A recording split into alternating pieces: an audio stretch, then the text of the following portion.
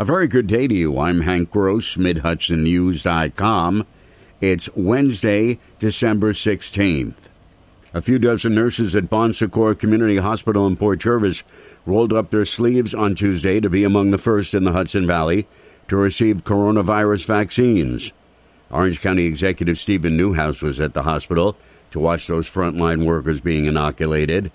I asked the nurses, they were lined up to get the shot, the vaccine. I said, you nervous about this? Do you have any, you cautious about it? Like, no, we've seen the last 10 months. We're ready to take this vaccine. Newhouse says he will take the vaccine after nursing home residents and staff have been inoculated. There are concerns that prehistoric caves in Goshen could be compromised by further mining of property adjacent to the 15,000-year-old structures. So the Orange County Legislature is set to create a committee to look into their protection. Michael Edelstein, founder and now president emeritus of Orange Environment Incorporated, said the county should take advantage of the educational and interpretive value of the Dutchess Quarry caves. Back when these early people were in the caves, they were looking out over a region that was teeming with wildlife like giant beaver and mastodon, creatures that are now long extinct. And so we have a real connection here to an earlier period of our region. We have an earlier connection to the biota of that early period. And we have a connection to the people of that period. The county has allowed Tilcon to mine a portion of the county-owned property, and the county has been considering selling the 31 adjacent acres for continued mining.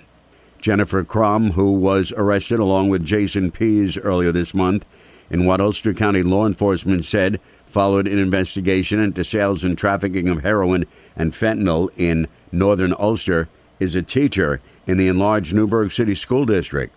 Crom and Pease were both charged with 2 felony counts of criminal possession of a controlled substance, according to the Ulster Regional Gang Enforcement Narcotics Team.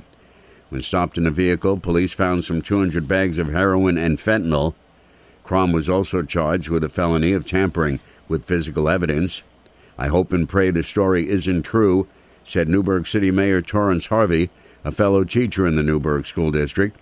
He said Crom is an educator, and as a fellow educator and elected official, he says that she has the presumption of innocence until proven guilty and will have her day in court. Either way, he says, it's sad news. The state's withholding of 20% of its aid to municipalities will mean the city of Middletown's 2020 budget will face a $500,000 cash shortfall. Mayor Joseph DeStefano said the city has a sizable fund balance and will be able to absorb the loss. As for 2021, the mayor made a commitment to the city's Common Council Tuesday night. I can assure you that 2021, that I have no plans to do any layoff. We do have some vacancies that we are delaying till June. Is there a possibility that those vacancies may not be filled? Yes, depending upon the status of the budget with New York State.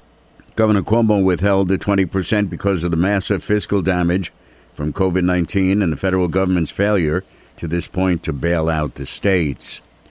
Dutchess County has completed its police reform and modernization report, outlining a series of law enforcement reforms to eliminate racial inequalities and address community needs.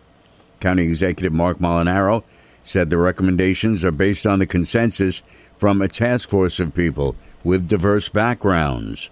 There are a series of steps, including real quality training that builds on the county's crisis intervention, mental health first aid, and de-escalation training that really makes a difference. Policy enhancements to broaden and diversify the workforce.